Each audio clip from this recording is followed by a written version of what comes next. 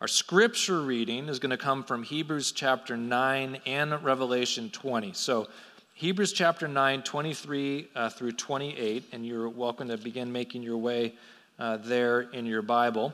And the scripture references and the page numbers will be up on the screen here. And so we're going to be in Hebrews 9, and we're also going to be moving over to Revelation 20, verse 7. So let's stand together as you're making your way to Hebrews 9 for the reading of God's Word this morning. Hebrews 9, 23 through 28, page 1006 in your pew Bible if you need a pew Bible this morning. Hebrews 9.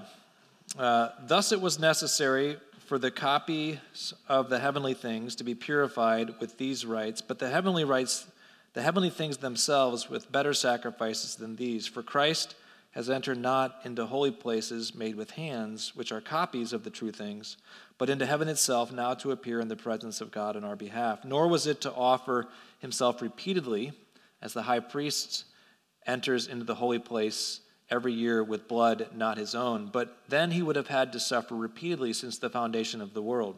But as it is, he has appeared once for all at the end of the ages to put away sin by the sacrifice of himself. And just as it is appointed for man to die once, and after that comes judgment, so Christ, having been offered once to bear the sins of many, will appear a second time, not to deal with sin, but to save those who are eagerly waiting for him.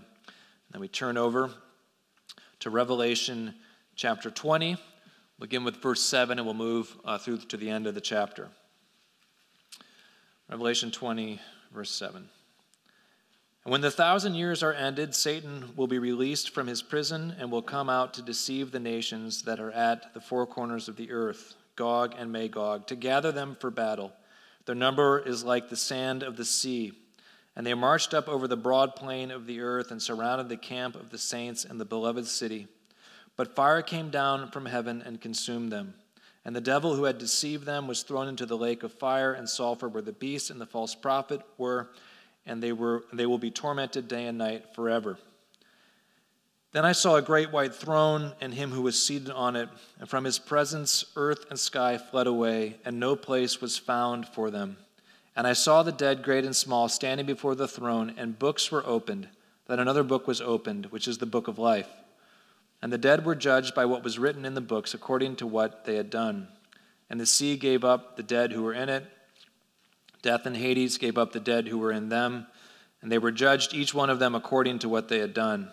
Then death and Hades were thrown into the lake of fire. This is the second death, the lake of fire. And if anyone's name is not found written in the book of life, he was thrown into the lake of fire. The word of the Lord. Some of you are like, the word of the Lord, I think, thanks be to God. It's a sobering passage. This morning we are drawing to a close, getting closer to the end of our sermon series, All Things New, the Story of the Bible, and the Healing of the World. We're actually going to finish it on Christmas Eve. So if you want to hear the end of the Bible story, make sure you're here for our Christmas Eve service. And as I've been mentioning the past few Sundays, we're using this season of Advent, which celebrates Jesus' first coming at Christmas, to point us forward to Jesus' second coming, his second advent at the end of the age. And the close of the sermon series and Jesus' second advent has brought us to the book of Revelation. Back 2 years ago, and I was mapping out the sermon series and knew we would take 2 years and figuring out how to connect it. I knew that we would be hitting the book of Revelation during the season of Advent this year. And I confess, naively looking forward to it. Revelation and Advent, that's cool, that'll be exciting. But then last month, as I began to prepare the Advent sermons from the book of Revelation, it became apparent to me how challenging it was going to be to tie together Advent and Revelations. The first Advent of Jesus brings happy and warm feelings. God's love, candlelight, shepherds, angels singing about peace on earth, the Yule log. Who doesn't love the Yule log? We don't even know what the Yule log is, but It sounds very good and warm. It's all very beautiful. But the second advent of Jesus brings war and judgment and hellfire. And angels too, but they're not singing about peace on earth in the book of Revelation. If you've ever read the book of Revelation, you know that the whole book is filled with the wrath of God. You've got the 7 seals of God's wrath, the 7 trumpets of God's wrath, the 7 bowls of God's wrath. There's a lot of wrath going on in the book of Revelation. And here we are this morning reading about the final judgment and people being thrown into the lake of fire. And it's not very Advent-y, to be honest with you. But this is how the story of the Bible ends, and there's no shying away from the conclusion of the Bible's story. But here's the thing. While the first Advent was all about God's love and peace on earth, the second Advent is also all about God's love and peace on earth. And if there's one message of the book of Revelation, it's this: God loves his people. And I'm not just saying that in kind of a way to be pastorally coy. That really is the message of the book of Revelation. God loves his people. So we're going to get into our 2 texts to see how this is true and then what that means for us today. So we're going to look first at Hebrews 9, which is going to help us kind of frame up our reading of Revelation, and then we're going to get into the book of Revelation itself and see the wrath and judgments of God. So Hebrews chapter 9, you can turn back there to Hebrews 9 if you are not still there. And in Hebrews 9, we're picking up midstream in a passage.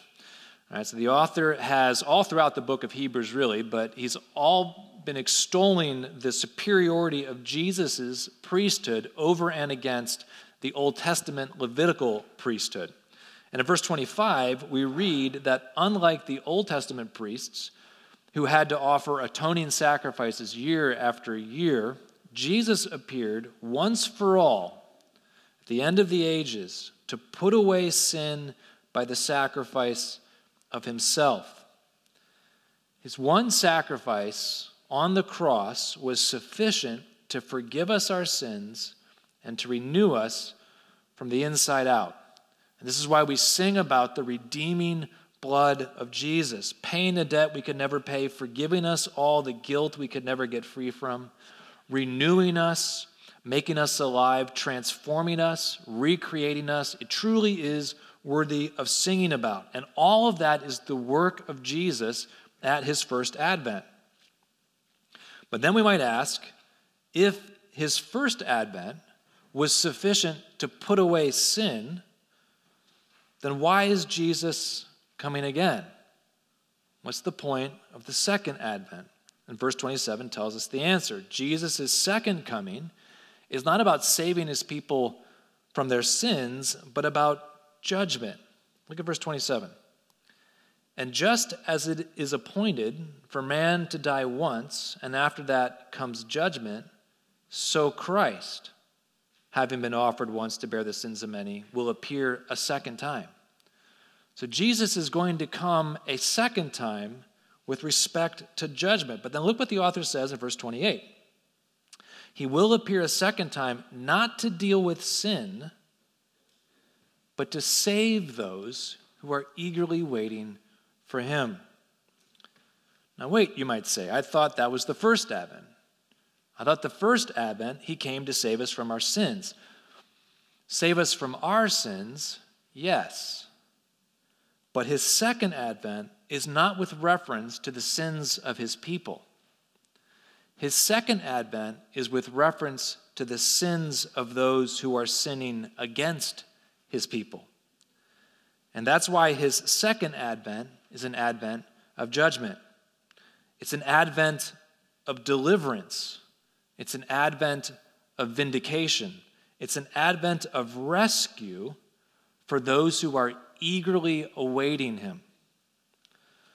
So Jesus' description at the end of the age, we can see this, for instance, in passages like Matthew 24. It's in other places as well. But Jesus' description of the end of the age, just prior to his second advent, is a picture of increasing persecution and harm done by the devil and the evil powers of the world against the people of God, against the church, the bride of Christ. Now, some of us here in North America, the 21st century, I know we can think that we are currently living at the end of the ages, in the midst of end of the age persecution against the people of God. We can have a bit of a beleaguered mindset. I grew up in a sort of a Christianity like that, where you're always sort of looking with suspicion against the world that's always out to get you, right? And every new decision the politicians make, you see, aha, it's the mark of the beast, they're coming for us, But I think the real martyrs of the church just roll their eyes at the 21st century North American church. I can picture getting to the wedding supper of the Lamb at that great day, sitting next to some 14-year-old girl from the 2nd century and trying to impress her with how hard it was in North America in the 21st century. I mean, it was so hard. There I was pastoring this church. There was the pandemic and we had to wear masks, and then people couldn't agree and I got sent mean emails, and she's like, oh, I know what it's like. My mother and I were eaten by lions in the Colosseum. Man, it's just, I feel your pain, I think we're all going to be hanging our heads sheepishly when we actually meet a real martyr for Christ, right? Because right now, it's just not that bad for us. It's just not that bad. However besieged you might feel, it's not that bad. But it was that bad in history past. And it is that bad in certain parts of the world today. And it will be that bad the world over for the people of God in the future, ere the world's end.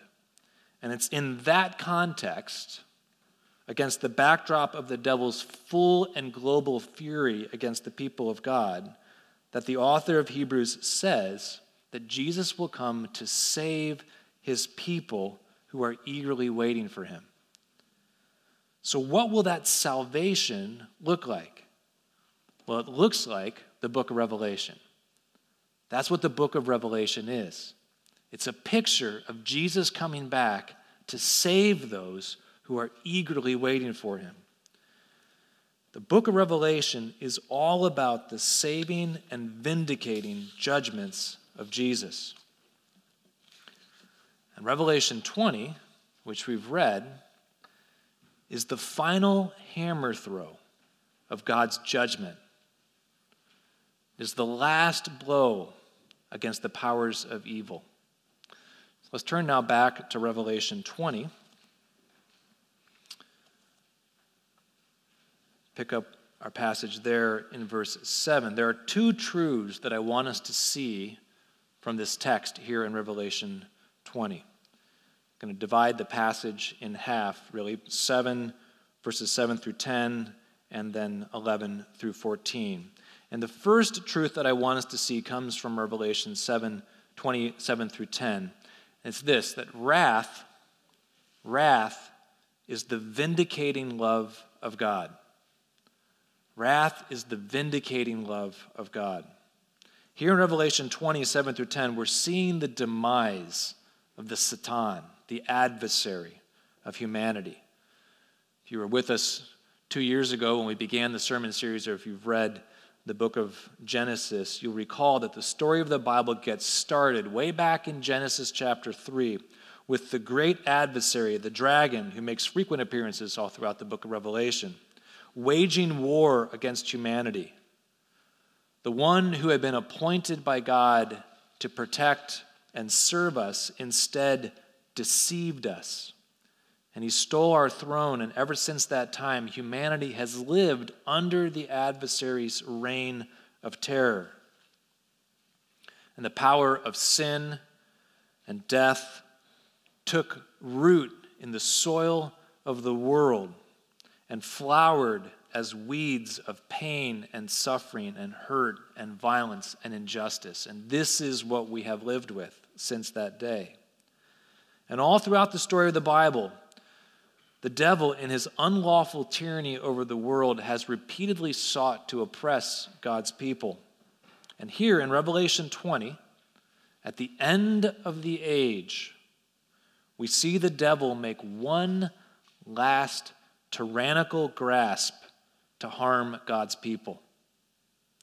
He gathers together his might from the four corners of the earth so that he can wage open war against God's people. Verse 9 tells us that his hosts are vast beyond counting, and that they march for battle over the broad plains of the earth to surround the camp of the saints and the beloved city. But then the fire of heaven falls and consumes them, and the devil who deceived them into rebellion and war is thrown into the lake of fire. And to quote Tolkien, thus ends Sauron, the Dark Lord, and his kingdom of evil. But note the word that is used to describe the city of God's people, the camp of the saints. What is the word that is used to describe that city? Someone shout it out. Beloved. Beloved by who? By themselves? Beloved by God. The Satan has provoked the mama bear, and God responds with wrath. But do you see that his wrath is actually an expression of his vindicating love? His wrath falls because of his love for his people. And this is how the wrath of God is framed up all throughout the book of Revelation. Listen to some of these passages from earlier in the book of Revelation. Revelation chapter 6, verses 9 and 10 gives us a sort of framing for thinking about how God's wrath will function in the book of Revelation. John says that when he opened this fifth seal, I saw under the altar the souls of those who had been slain for the word of God and for the witness they had borne. And they cried out with a loud voice, O sovereign Lord, holy and true, how long before you will judge and avenge our blood on those who dwell on the earth? John gets this vision of the saints under the altar that have been martyred for their faith. Their blood has been shed, and they're crying out, O Lord, how long?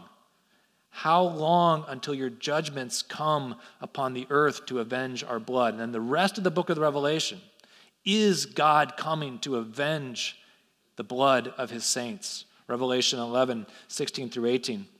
And the 24 elders who sat on their thrones before God fell on their faces and worshiped God, saying, We give thanks to you, Lord God Almighty, who was and is and was to come. For you have taken your great power and have begun to reign. The nations raged, but your wrath came, and the time for the dead to be judged, and for rewarding your servants, the prophets and saints, and those who fear your name, both small and great, and for destroying the destroyers of the earth. There is this great concern that those who are destroying God's creation themselves be destroyed, to put an end to their destruction. Revelation 16, 4 through 7, the third angel poured out his bowl into the rivers and the springs of water, and they became blood. And I heard the angel in charge of the waters say, Just are you, O Holy One, who is and who was, for you brought these judgments. For they have shed the blood of saints and prophets, and you have given them blood to drink. It is what they deserve. And I heard the altar saying, Yes, Lord God, the Almighty, true and just are your judgments. Again, this concern for the vindicating love of God because of the persecution that has come against God's people. Revelation 19, 1 through 3. After this, I heard what seemed to be a loud voice of a great multitude in heaven crying out, Hallelujah! Salvation and glory and power belong to our God, for his judgments are true and just. For he has judged the great prostitute, the city Babylon, who corrupted the earth with her immorality, and has avenged on her the blood of his servants. So all throughout the book of Revelation, the judgment of God, the wrath of God are falling upon the wickedness of the world because the wickedness of the world is harming his people. And what we see here in Revelation is really what we see all throughout the scriptures, We began the service this morning reading from Psalm 136 for a responsive reading. We can go further down into Psalm 136, and the psalmist ties together the steadfast love of the Lord with the wrath of God. Listen to some of these things that the psalmist says later in Psalm 136. He speaks of the God who overthrew Pharaoh and his host in the Red Sea, for his steadfast love endures forever, who struck down great kings, for his steadfast love endures forever, and killed mighty kings, for his steadfast love endures forever. Sihon, king of the Amorites, for his steadfast love endures forever. Og, king of Bashan, his steadfast love endures forever. These were kings that had opposed themselves against God's people, and God had come and struck them down in vindicating love for his people. They were an expression of God's steadfast love. And he gave their land as a heritage, for his steadfast love endures forever. A heritage to Israel, his servant, for his steadfast love endures forever. And he rescued us from our foes, for his steadfast love endures forever. So often we think that God's wrath is all about himself, that he's wrathful because he's concerned about how he's been wronged, or that he's a stern cosmic rule keeper whose job is to punish everyone who falls afoul of his rules, a sort of uncompromising Inspector Javert from Les Mis. But that's not the Bible's picture of God's wrath. God is not to be trifled with, to be sure. But what the book of Revelation makes clear is that God's wrath is an expression of his vindicating love for his people. So listen to the words of Thomas Aquinas. He was a brilliant medieval theologian. He says this. He says, "To bear with patience wrongs done to one's self is a mark of perfection. But to bear with patience wrongs done to someone else is a mark of imperfection and even of actual sin." Listen to the words of Gerald Heastan, that brilliant 21st century Oak Park pastor. To turn the other cheek when we are struck, that's Christian. But to turn the other cheek when someone else is struck, that's just looking away. Our Lord bore with great patience the wrongs done to himself, but he will not bear with great patience the wrongs done to his people. He loves us too much to look away when we are being wronged. In a sin-sick world roiling under the recalcitrant tyranny of the devil, it cannot be otherwise. Love must respond to evil with vindicating wrath. And that's why efforts to defang God, to separate him from his wrath, to make him more loving, ultimately fail. Because efforts to strip God of his wrath ultimately end up creating a senile and impotent God, unworthy of worship, a God whose love becomes meaningless precisely because it has no power to save. So, Christian, do not judge God for his wrath, or do not speak of it in embarrassed tones. He is wrathful because he loves. He is wrathful because he loves you. Now, it's necessary to say that God's vindicating love is most fully expressed at the end of the age at Christ's second advent. We get a foretaste of it now, but in this present age, we still live under the tyranny of the Dark Lord. And so we cry out with the souls under the altar, "How long, O Lord?" And we pray with the church throughout the ages, "Come quickly, Lord Jesus." We want him to come, to vindicate us, to right the wrongs. But even as we cry and pray, we cry and pray in hope. Because Jesus has promised to redeem us. He has promised to unwind all the suffering caused by the enemy. to right every wrong, to heal every hurt, to vanquish every injustice, to heal the nations, and to make all things new. His vindicating love is so powerful that it can even reach all the way down to the depths of the grave and pull us back up. And not only us, but our whole world as well. And some of us, I think, uniquely this morning, uniquely need to be reminded of the hope of Jesus' vindicating love. Perhaps the tyranny of the adversary has dealt you a particularly painful blow. The loss of a child, the loss of a spouse, the loss of a parent, the loss of a good and worthy dream that will never come to fruition in this life.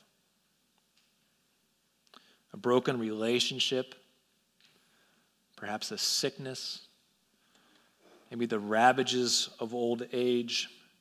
Jesus sees and he knows. He knows what pain the adversary has wrought in your life. And he is not blind to your suffering and your sorrow and your loss. The psalmist tells us that he holds the tears we cry at night in his bottle. And we can rest safely in his vindicating love. He will ride to your rescue ere the end. Even if you have to wait until the end, he will undo the devil's work of pain and suffering in your life. I don't know how, I don't know in what ways, but I do know that your pain and your suffering and your sorrow arouses his wrathful love. And then in the last day, his wrath will be the energy that drives forward the day of your redemption. Even now, his righteous anger builds on your behalf in anticipation of that day. He loves you protectively, fiercely. He loves you like a mother loves an infant son, like a father loves his precious daughter, like a husband loves his wife, like a mama bear loves her cubs. And God have mercy on those who stand between him and his people. Which leads to the second thing I think that we need to see from this passage in verses 11 through 15.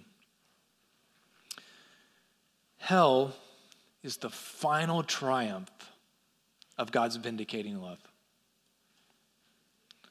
In verses 11 through 15, we see the last of God's judgment. A great white throne appears to John in his vision. It is the very throne of God Almighty. The scene is so overpowering that earth and sky flee away.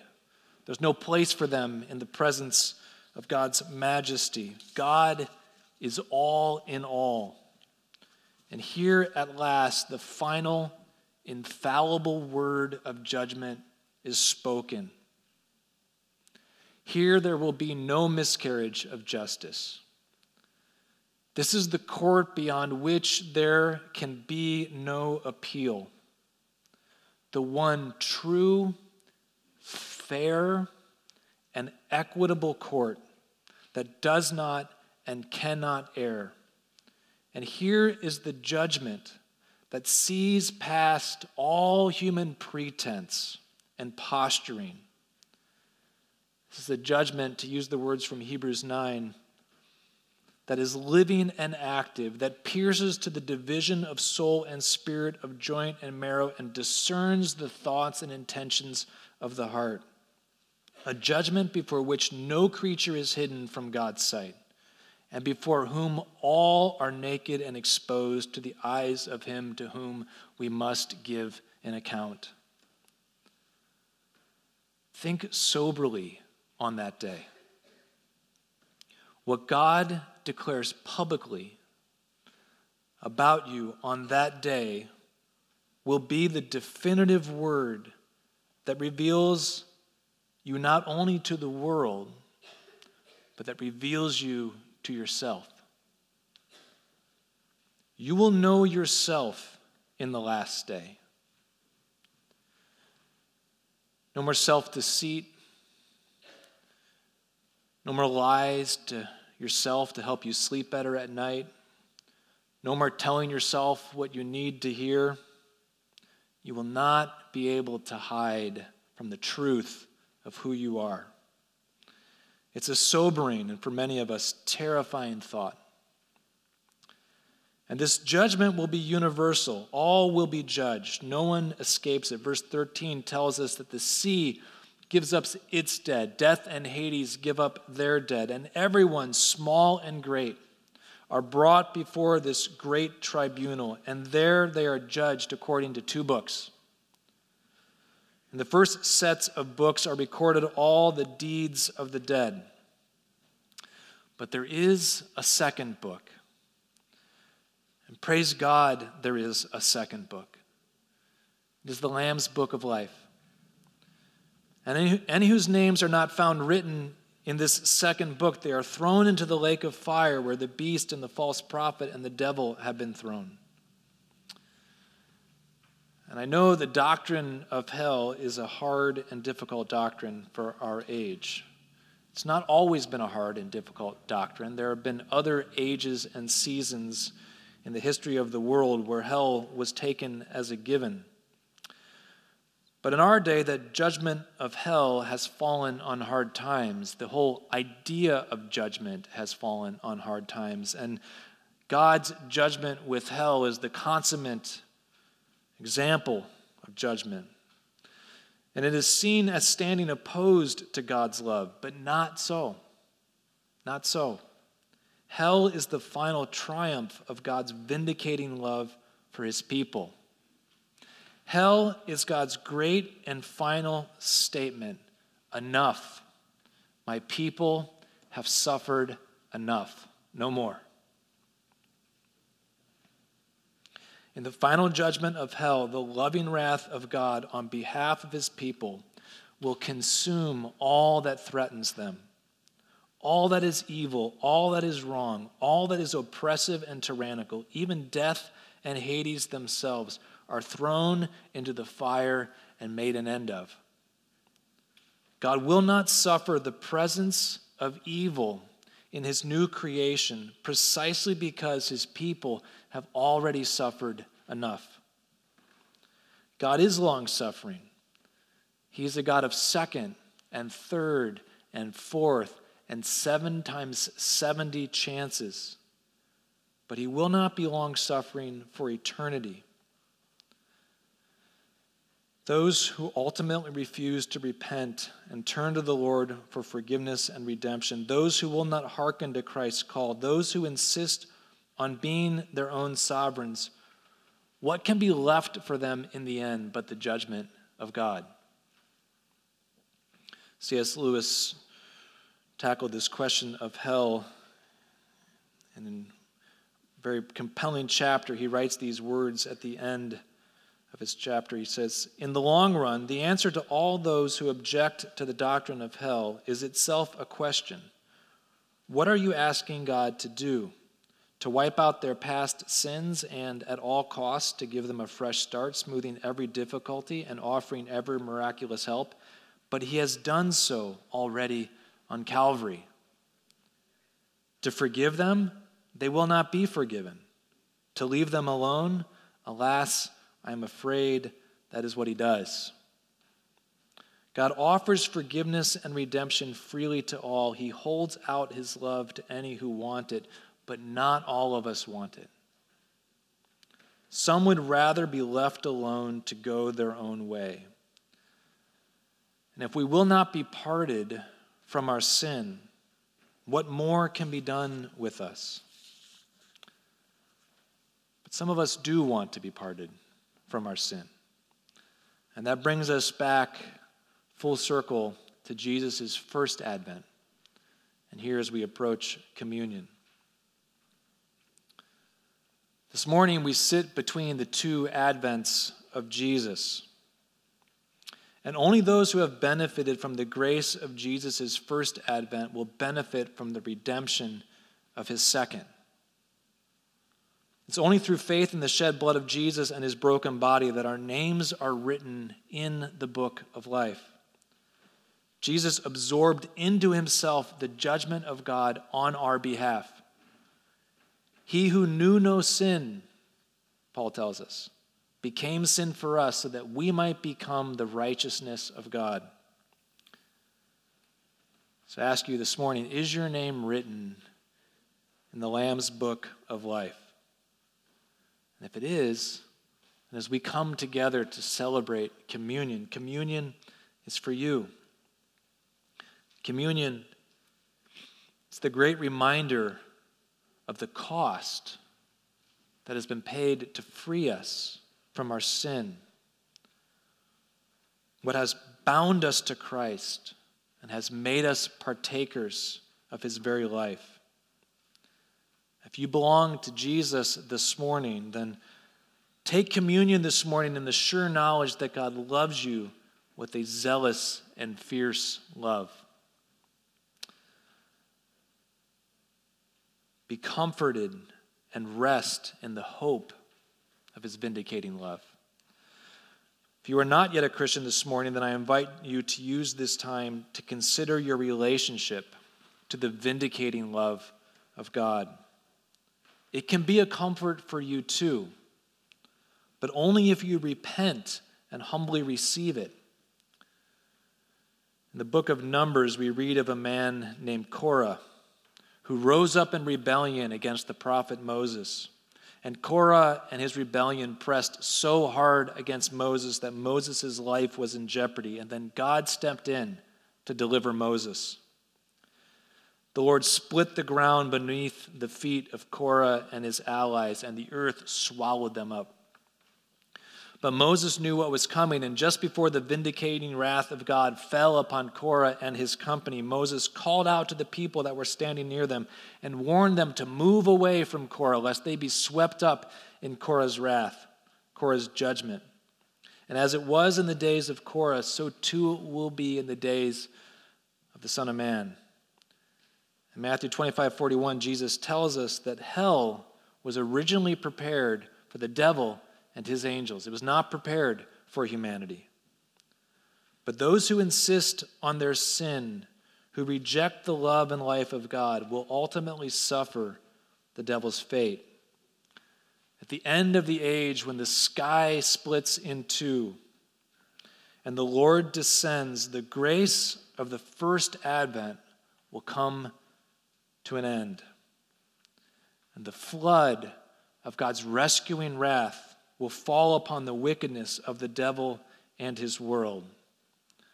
Do not be swept up into the devil's judgment. I'll invite our servers or our musicians to come up. They're going to play for us. If you didn't get an element and you want to take communion, we have some servers here who can, you just raise your hand and we can slip some out to you.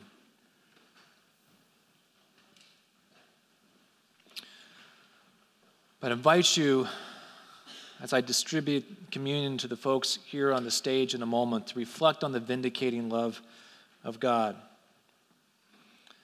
Alas, we are not just innocent bystanders, are we? Who just get swept up in someone else's judgment. The Bible says in Romans 3:23 that all of us have sinned and fallen short of the glory of God, that there is none righteous, not even one. What bad news that would be for us. But then in Romans 6:23, the scriptures go on to say that even though the wages of sin is death, the gift of God is eternal life through Christ Jesus. So if you're already a believer this morning, I invite you to marvel at the gift of God's vindicating love expressed to you in Christ. And if you are not a Christian yet this morning, I invite you, even where you are seated, to receive the free gift of grace that God holds out to you. You can do so even simply with a prayer It's a posture of a heart, ultimately. It's not through great works that we do that make us worthy of God's grace and love. It is simply through the surrender and submission and a recognition of our need for him. Maybe even something as simple as these words, Lord Jesus, forgive me of my sins. Come into my life and make me new. I give myself wholly to you. Romans 10:9. Told that if we confess with our mouths that Jesus is Lord and we believe in our heart that God raised him from the dead, we shall be saved. It's as simple as that. I encourage you even this morning to open your heart to whatever the Lord is speaking into your life. Father, thank you that you have given us Christ, who is the full expression of your vindicating love, and that in him all things are made new, that all the pain and the sorrow and the loss that we have experienced through the tyranny of our mortal enemy are made right. God, thank you that we partake in that rightness even now, the foretaste of your vindicating love that we have, the gift of the Spirit and the person of Christ. It's in his name we trust. Amen.